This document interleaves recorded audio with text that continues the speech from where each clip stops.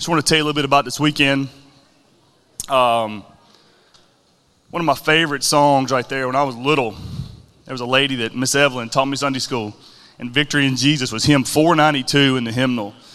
And every time we sang it, I would, Mom, Miss Evelyn's going to sing, and she would sing it out loud, and it was this high-pitched, it was terrible, and Mom was like, calm down, don't say anything, But it was always a fun song. But I was thinking about this.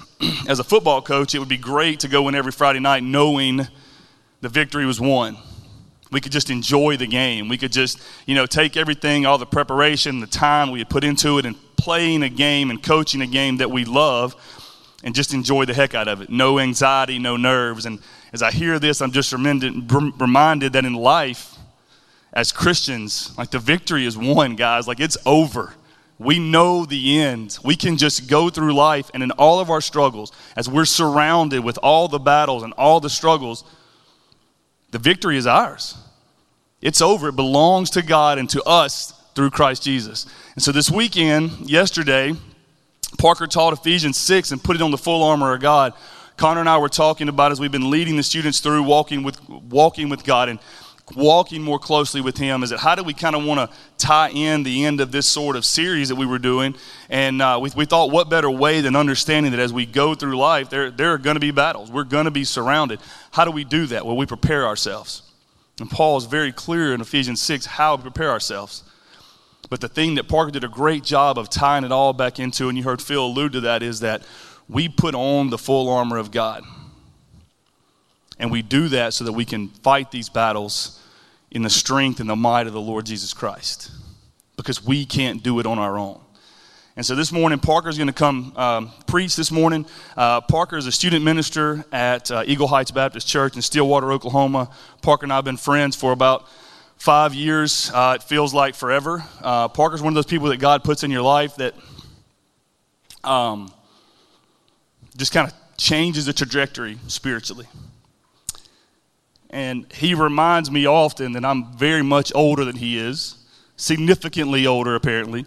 And so it's an encouragement to our students and to our youth. And don't let anyone despise you or look down on you for your youth, because even in that idea of Parker being significantly younger, is that he had a huge impact spiritually on me in the time I've known him, continues to do so right now, but also in changing my family spiritually. And so very, very thankful for Parker and what he's meant to me and to our family, and very excited to hear a word from him this morning. So if you guys will just bow your head, we'll pray, and then Parker will come up and teach for us. Father God, we just thank you so much for the victory. Father, what an incredible thought that as we go through life, no matter what we face, no matter what surrounds us, no matter what we may encounter, what obstacles may be thrown in front of us, Father, that we don't have to worry. We are who you say we are. We belong to you. As children of God, the victory is already won. I just thank you for that knowledge, and I pray that each believer in here, Father, would walk in that confidence, walk in knowing that as we belong to you, that we also belong to that same victory. Father, I pray that you would just be with Parker right now as he brings your word. Father, we would hear from you and not from Parker, Father, but we just thank you so much for what you spoke into our students through Parker this weekend. And I just pray that it would just resonate with them daily, Father, and that they would prepare themselves. They would constantly be checking their armor. They would be putting on their armor daily. And that, Father, that each of us would realize that whether it's our workplace, our office, Father, for me, my classroom, for the football field, the weight room, whatever it may be, that is our battlefield. Make no mistake about it. We are at war each and every day, and Father, let us never forget that. Father, we love you and we thank you. In your name we pray. Amen. Amen. Well, good morning. As Reynolds said, my name is Parker Goforth. That was a very kind introduction from my old friend Reynolds. It was good. Again, it's just so good to be with you. If you want to open up to Philippians chapter 1, we will be in verses 27 through 30 this morning. And so that will follow up well what we've been talking about this weekend. We've been in Ephesians chapter 6, this story, this passage that students have likely heard over and over, that many of us have likely heard over and over. The armor of God, put on this armor of God. I talked to students about how I'm from Oklahoma, so the buckle of the Bible belt. And so similarly, I have heard this idea. And when we come to a passage like this, my brain can go, great, I know this, and we tune out. And I don't worry about it very much. Okay, armor of God, the powers of darkness. Oh, I'm so worried. And what we talked about is that one of the greatest strategies the enemy can utilize is to lead us to forget that we are at war. That if we forget that we're at war, we will not prepare the same. We will not care for one another the same. And we won't live the same. We talked about it this way. It's a fun way. If you can imagine if Jason had come up during the announcements and said, all right, hey, super excited announcement, Covenant. We're going to start a bomb defusal class for the next month right here at Covenant. Incredible opportunity. Come in, learn how to defuse bombs. You'd be like, it's weird, kind of cool. I might learn about it. Seems like it could be useful if I was ever in that situation. That might be helpful. And you might check it out. You might look at it. You might not. But if Jason came in and said, hey, Covenant, we're going to be doing a bomb diffuser class for the next month because we've been all selected to go to the front lines next month and defuse bombs overseas. How much more would you pay attention in every bit of that course? Well, why? Did the material within change? Well, no, but the reality that you were about to step out into battle changed. That as anything was taught or said, you wouldn't be going, okay, that's just something. No, you would be going, hey, repeat that. I need to know what wire to cut. You'd be looking at your friend saying, hey, don't just sit there. Don't fall asleep. You need to know this because I care about you.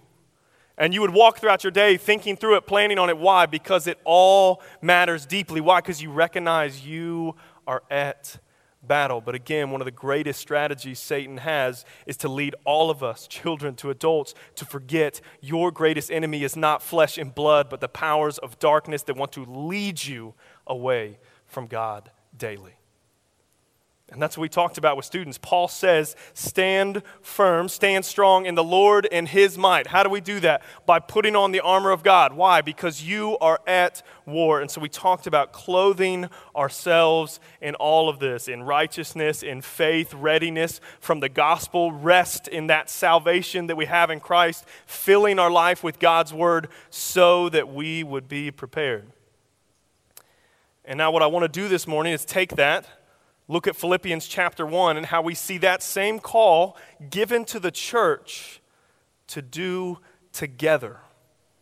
That this isn't just an urge for individuals, but for all of us. So we look at Philippians chapter 1, and to set the context, right, Paul is writing this letter from prison to the church at Philippi. He's encouraging them, thankful for their faith, thankful that the gospel's continuing to move while he is in prison. And then as you get to the end of chapter 1, he has this beautiful passage. He says, to live is Christ, and to die is gain. He's saying, if I'm going to live, it is going to be all about Jesus. And if I die while here in prison, it's going to be all about Jesus. And so he says, but I'm going to remain here so that your faith will continue to grow and to press on. And we get into this passage. And I believe Paul has two exhortations for the church in Philippians chapter 1, verses 27 through 30. If you're taking notes, that first exhortation is stand firm in the gospel together. Stand firm in the gospel together. Take a look at verse 27 in Philippians chapter 1. Paul says, only let your manner of life be worthy of the gospel of Christ. You look at that first word, he's saying only. He gets to this section and saying, if you're going to hear something, hear this. After what he said, that to live is Christ, to die is gain, but I'm here to press you forward. Hear this. Do what? Let your manner of life be worthy of the gospel of Christ. So your manner of life, the way you live, the way you conduct yourself, what you devote your time to, what you worship, be what? Worthy of the gospel of Christ. Well, what does that mean? That means that if somebody looked in and say, you're worthy of being called a Christian, you're worthy of being declared somebody who's made new, right? It'd be like somebody claiming that they were an LSU fan, but not knowing anything about the team, what sports they might even participate in, or what the L or the S or the U even stand for. They're like, you're not worthy to be called an LSU fan because you don't know anything about them and your life doesn't demonstrate that you are affected by them at all. It would be the same as a Christian saying that they are a Christian, but as you look at their life, you're saying your life does not reflect that you have been transformed by the redeeming work of Jesus Christ. Paul is saying live in a manner worthy of the gospel. That requires us and leads us to the joyous remembrance of the gospel. Just remember that beautiful truth, that reality that you and I live in, that God created the heavens and the earth. There is a just and holy God over all of creation, including man, yet we have sinned. It says all have sinned and fall short of the glory of God.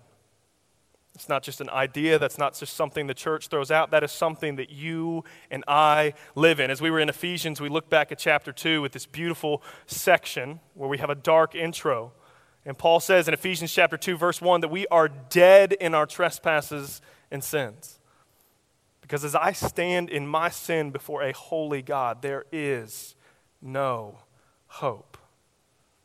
But if you look at Ephesians chapter 2, verse 4, you see the gospel enter in here. These two beautiful words. It says, but God. But God, being rich in mercy, sent his Son, Jesus Christ, to come and live the perfect life that we fail to live, to die a death he didn't deserve, to take the wrath of God that we deserve on him, but not stay dead, but rise again, defeating death, leaving for us the Helper, the Holy Spirit, saying that if any would believe in Jesus as Lord, they would be saved. Do you hear the gospel? While we were yet sinners, Christ died for us. And that through that we have been empowered to pursue and live holy lives. So Paul is saying, live in a manner worthy of that. Because when our manner of life lines up with the gospel, the work of Christ is magnified to everybody who looks in. That when our time is devoted to spiritual disciplines, to the church, to caring for our families, to speaking about the Lord, to being obedient to God's word, we start living in this manner that is worthy of the gospel. When our words are seasoned with salt and build others up and declare the glory of God, we are declaring Christ's great worth. When your purity is vitally important, we are demonstrating that the word of the Lord and his atonement for sins is a major deal. When our priorities in our own lives and in our families are God and his word, we demonstrate the redeeming work of Christ. So it begs the question, what does your life declare? The manner in which you live your life, what does it tell the world about the gospel of Jesus Christ? Parents, what does it tell your children, your siblings, your coworkers, your neighbors? Here, this is Paul's plea from prison. He's saying, go live in a manner worthy of the gospel. Why? He gives a reason. Keep reading on there in verse 27. Let your manner of life be worthy of the gospel of Christ, so that whether I come and see you or am absent, I may hear of you, that you're standing firm in one spirit, with one mind, striving side by side for the faith of the gospel. He said that whether I'm with you or whether I'm away from you, I would hear that you are standing firm. Paul has called believers, that God has called believers through his word, to consistency in that manner at all times. I wonder if, like me, when you hear that, that's a convicting call. That it's not saying, hey, just live in a manner worthy of the gospel when it's easy, or on Sundays, or maybe Wednesdays as you check in, but at all times. Paul was saying, whether I'm there or I'm not. And Paul describes what that would look like. What would living in a manner worthy of the gospel look like specifically? Paul says, so whether I come and see you or am absent, I may hear that you are standing firm. You're standing firm, that you are holding fast to what is true. And recognize that him saying that if he would see us standing firm, it implies that there are going to be storms pressing in. That there are going to be wars that try to shake us. That if left idle, if not rooted in, we would blow away. You've gotten to see a lot of that over this past week as Louisiana encountered snow for the first time since creation. That were these structures designed to handle the storms that came their way. Paul is saying that living worthy of the gospel is seen in your continued standing firm in the faith, in devotion to the Lord, in your love for one another, in your deeds. But how is Paul saying that would be demonstrated? How is Paul urging us to stand firm? Read on there again in verse 27. Hear that you are standing firm in one spirit, with one mind, striving side by side for the faith of the gospel. Hear those. Just think about that. He says, I want to hear that you are standing firm in one spirit and in one mind, right? With the same zeal and desire, with the same focus and driving passion. You see, I grew up playing soccer because, I'm weird and not American, right? And I love now, oddly, watching professional soccer. So I'll wake up at 6:30 on Saturday to watch the noon games in Europe and watch those. As I root for those teams, my wife and I are not participating in that of one mind and one spirit because she does not care. As people are playing soccer on the television, I'm like, wow, that was a good pass. And she goes, sure. I guess, why are they going backwards? I'm like, you don't get the beauty of the game. But she isn't in the same spirit, same mind. That is, we're supposed to cheer for that. As we're supposed to press forward in that. We're not unified in our same desires. We don't want to see the same thing. I'm hungering for that win and that victory. It literally has no impact on her life. As the church, when Paul is calling us to be of one spirit, of one mind, to have the same passion, the same idea that unites us, he's saying that we are united by the gospel of Jesus Christ. Whereas I describe my wife looking in as I watch soccer and saying, I can't relate to that. I have no part in that. As believers, we are all united by the work of Jesus. And that our driving passion should be that he receives glory in all areas of our life. So Paul is saying, you see that the church is standing firm because we are united by the gospel, not separated by our different wants and desires and different maybe preferences, but we are united under the primary importance of the gospel. And that is seen because we do so together. Right? Hear that again, that with one mind, striving side by side for the faith of the gospel. That we would stand side by side in the face of danger. This goes against so much of what we think about in our culture and in many cases of Christianity where we kind of hear it as an individual work, just a work on you, worry about you. Now Paul is saying to strive together. Do you hear that call? Because this weekend we talked a lot about preparing ourselves for war, putting on our armor, but how does a battle go if it is fought alone? I was thinking of a storm I endured by myself at one point. Again, I'm from Oklahoma, so our common weather is tornadoes. And I remember I was hanging out with my friend down the street, and some of you may know, when I was a senior in high school, I was about 5'2", maybe 90, 100 pounds, not just as huge as I am now. And I was over at my friend's house. There was a tornado warning coming in. They said, hey, this is all picking up. You guys should probably head home. I said, deal. We get outside. Winds are just already whipping. The area's just going through all this. And when I lived about 8 houses down. I said, all right, I'm going to run home. I'm with my friend Daniel. He was a big, strong guy. I was like, great. We start taking off towards my house, just running. And I look, and I was like, I think I'm faster than Daniel. But Daniel's gaining a lot of ground on me. And then I stopped and realized that because of the strength of the wind and because I was a tiny blade of grass, essentially, I was not moving at all. That the wind was blowing. I was just going, and just in one place, that this storm was pressing me. if I was left to myself, I would have been that cow at the beginning of The Wizard of Oz. Like, that would have been it. Like, I would have just been gone. But I remember, which is a really, makes you feel like a man moment, was my friend turning around and going, "I got you," and ran back, picked me up, and carried me through this tornado. And I was just like, again, senior in high school, like, "Hey, thanks, man." Like, this is the best. But if I had been left in that storm alone, I would have been done. There was no hope of making it through. So again, as we step into battle alone, how does that go? There's a chance of individual victories, maybe, but how much more incredible would it be if we were fighting together? Imagine standing on the battlefield surrounded by brothers and sisters who are fighting the same fight. What confidence and strength that brings. So are we?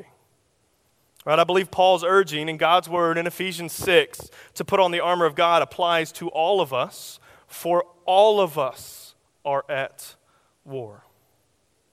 But are we preparing and warring together? I asked the students this weekend if they are preparing to stand firm in the gospel, but what about you, parents? What about you, senior adults, young married couples? What about you, families, singles, empty nesters? Are you preparing for this war? Are you doing that same thing, or are you hoping you figure it out and then others just will on their own as well? You can think about flying on a plane. When you lose cabin pressure, right, those little masks fall out. What are parents instructed to do first? Put yours on first, then start helping these others.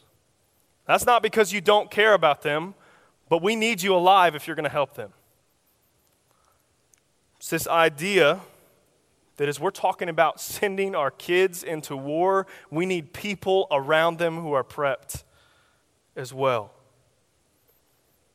That you are called to lead. You are called to prep yourself, and you are called to fight along with one another. Parents, fight the fight of faith with your children. Grandparents, continue to instruct and teach and lead in that battle. Students, lock arms with your family and walk through that together. All of you, lock arms with your local church. You need them, and they need you.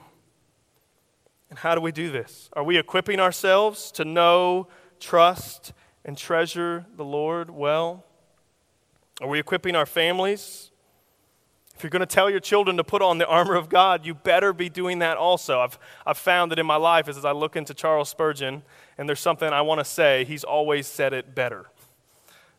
That he has a saying, there's the verse that says, "Train up a child in the way they should go, and when they're old, they won't depart from it." He said, "Train up a child in the way they should go, but you better go that way yourself." That here, this call is for all of us. That we don't just go, "I hope they get it right." But it's a look of, am I preparing to fight? Am I checking on my own armor? Are you reading the Bible with your family? Or just hoping they hear it once a week? Are you talking to them about doctrine? Or just hoping they hear it through osmosis? Are you teaching them truth that they would be equipped for the war that we're in, not just spiritually, and we see it in our culture? And realize this doesn't just have to be children. In your marriage, are you checking on your spouse? Really, when was the last time you made sure your spouse was battle ready? When was the last time you checked if they were ready for the spiritual war they are in? It could be a relationship. It could be your friendships. Singles, are you encouraging your friends to prepare for war? Are you finding a veteran to study under that you would be trained in wisdom and knowledge? Are you encouraging your local church with your presence and your gifting? Because how are we going to make it in the war? Primarily by God's grace. But in His grace, He's called us to stand firm together. See, one of the great tragedies in our era of church history is that we've siloed the church so much that we forget that we are all walking together. I'm not saying these areas are bad, but I work in student ministry, and there's the danger that we can create our own little church in student ministry. Then there's our own little church and children's ministry, and we'll do our thing. And then we have our senior adult ministry, and they'll do that. And we forget that we are the church, that together we are the body of Christ. How beautiful would it be if the church, from children to youth, to singles, to parents, to families, were locking arms, encouraging one another, and pressing forward for the sake of the gospel. And that can be kind of weird, but I promise you it's worthwhile. I remember encountering it while I was at seminary. I was at this local church. They said, "Do you want to do a small group?" I said, "Deal." They go, "Great. We put you in this small group. Go enjoy it." I went to my first small group, and I said, "What in the world am I doing here?" I was a young single guy. There was one other guy my age in that group. Then there was a young married couple, a couple that had just had a child, an older couple that had 4 children, another older couple. And I was like, why am I in this group? I have nothing in common with these people. Why would I come every week and just want to do a Bible study with a bunch of people that I can't really relate to? And over time, I realized that we were united with one spirit and one mind by the gospel. And I grew to love those people, and I gleaned wisdom from young married couples that I wouldn't have got from just a group of people my age. I learned wisdom from these older couples that have walked through trials that I was going through that I wouldn't have got if I had just stuck to my area. It is beautiful when the church comes together, stands side by side for the gospel. How can you do this more? How can you equip yourself and your family more? How can you equip your brothers and sisters in Christ more? For trials are here, and more will come. But if we stand side by side with one another without fear, look what happens. Look at verse 28. In one mind, striving side by side for the faith of the gospel, and not frightened in anything by your opponents. This is a clear sign to them of their destruction, but of your salvation, and that from God. That as you continue to stand firm in the gospel despite pressures, it's clear that our hope is in Christ and not in earthly treasures. Here that Paul's saying that us standing firm together reveals 2 realities. The first is that those opposed to Christ will not ultimately prevail. We've already talked about this morning, right? That there's victory in Jesus. But as you stand firm, your continued perseverance reveals that that is a failing attack. I remember that when I was playing soccer, I was always such a polite person. And as I would trash talk or insult individuals, the hardest opponents to ever play were the ones that it did nothing to. That as I tried to talk trash, as I tried to insult them, I tried to say these things, and they would get shaken, they would get frustrated, they would come back at me. Oh, that was great. I love it because it was working. And I knew I had a chance to win there because I was in his head. But if they weren't bent at all, if they just continued to stay the course despite the pressures, I was terrified. Recognize that as the church bends to pressures, it declares weakness. It shows that maybe we just don't really trust in the gospel.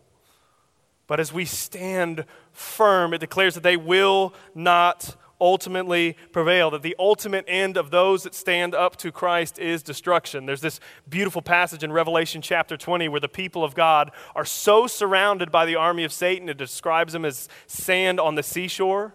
And it seems as if this moment of like, well, there's no hope. They lose. And the next verse is, and then God destroyed them. That was it. This insurmountable opposition was crushed instantly. And as you stand firm in the gospel, our unity and endurance reveals the frailty of life outside of Christ. Because the second reality that Paul's pointing to there is that the work of Christ will not fail. See that in verse 28.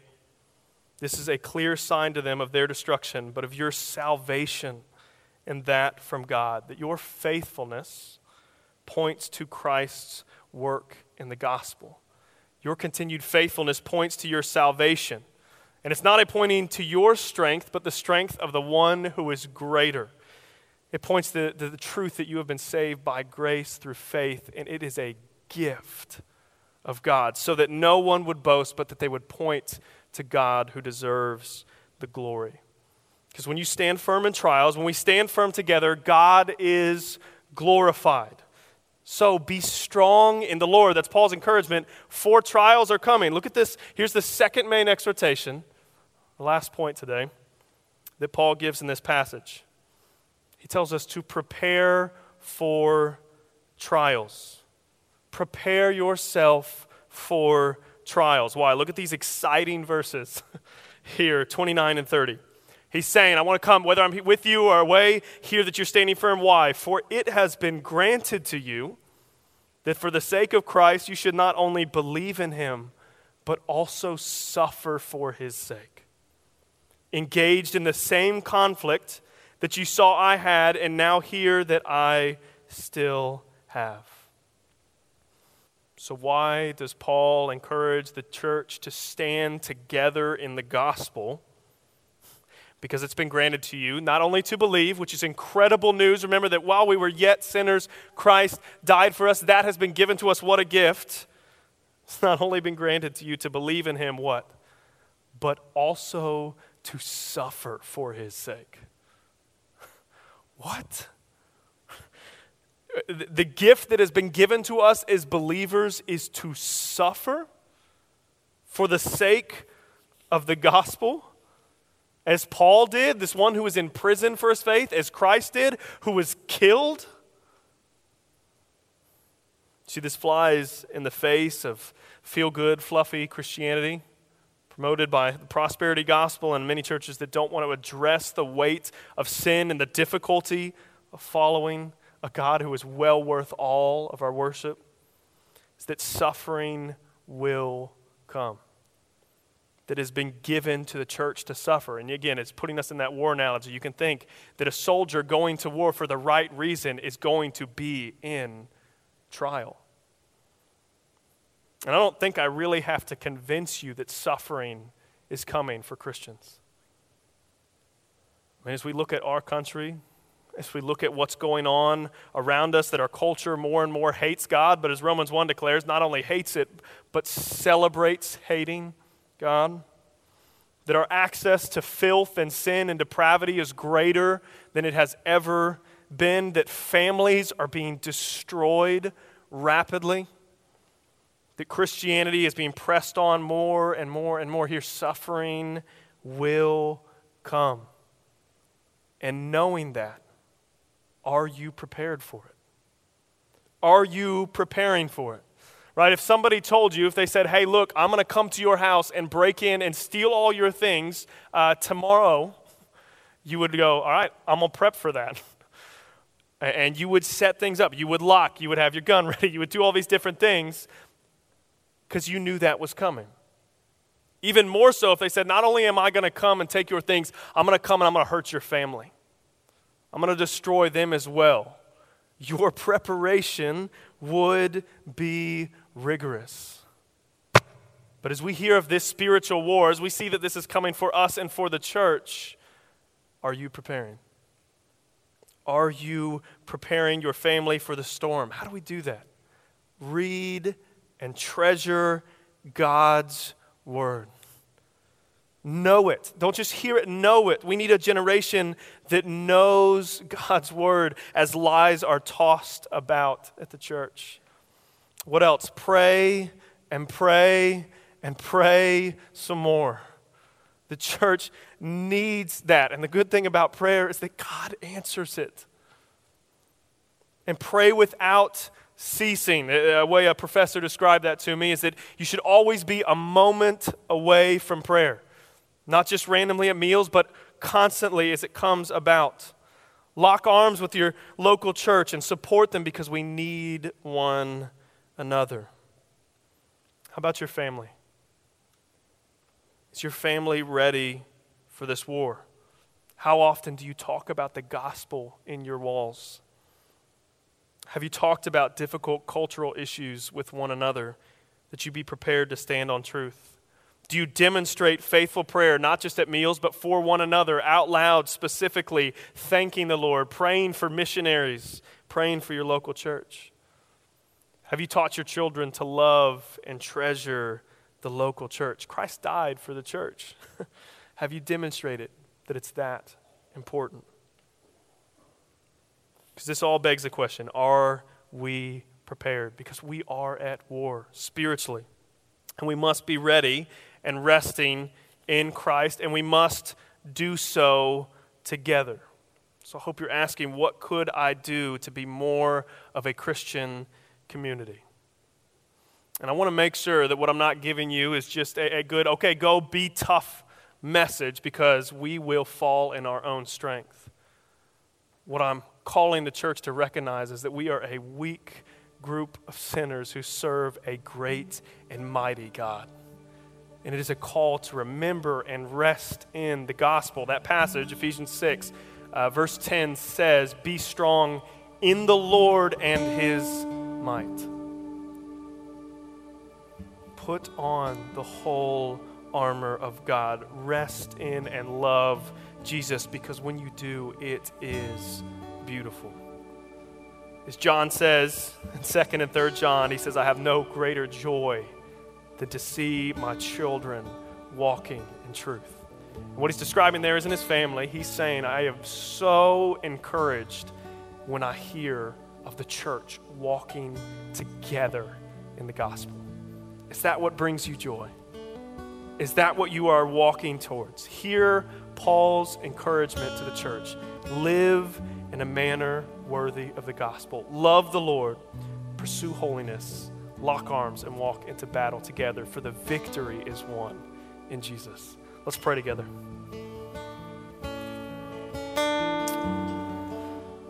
Oh Lord, we just thank you for your word.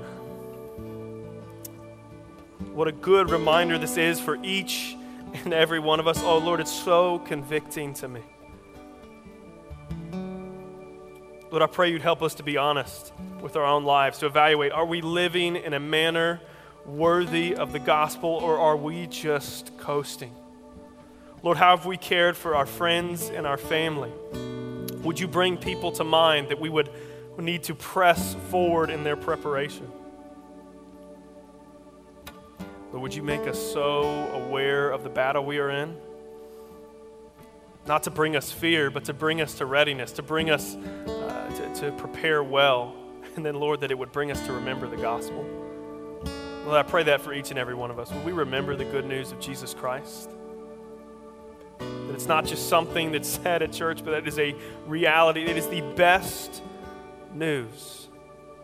Lord, I pray that if there's any that don't know Jesus as Lord, that they would hear that good news, that while we were yet sinners, Christ died for us. And if they would put their faith in Jesus as Lord, they would be saved.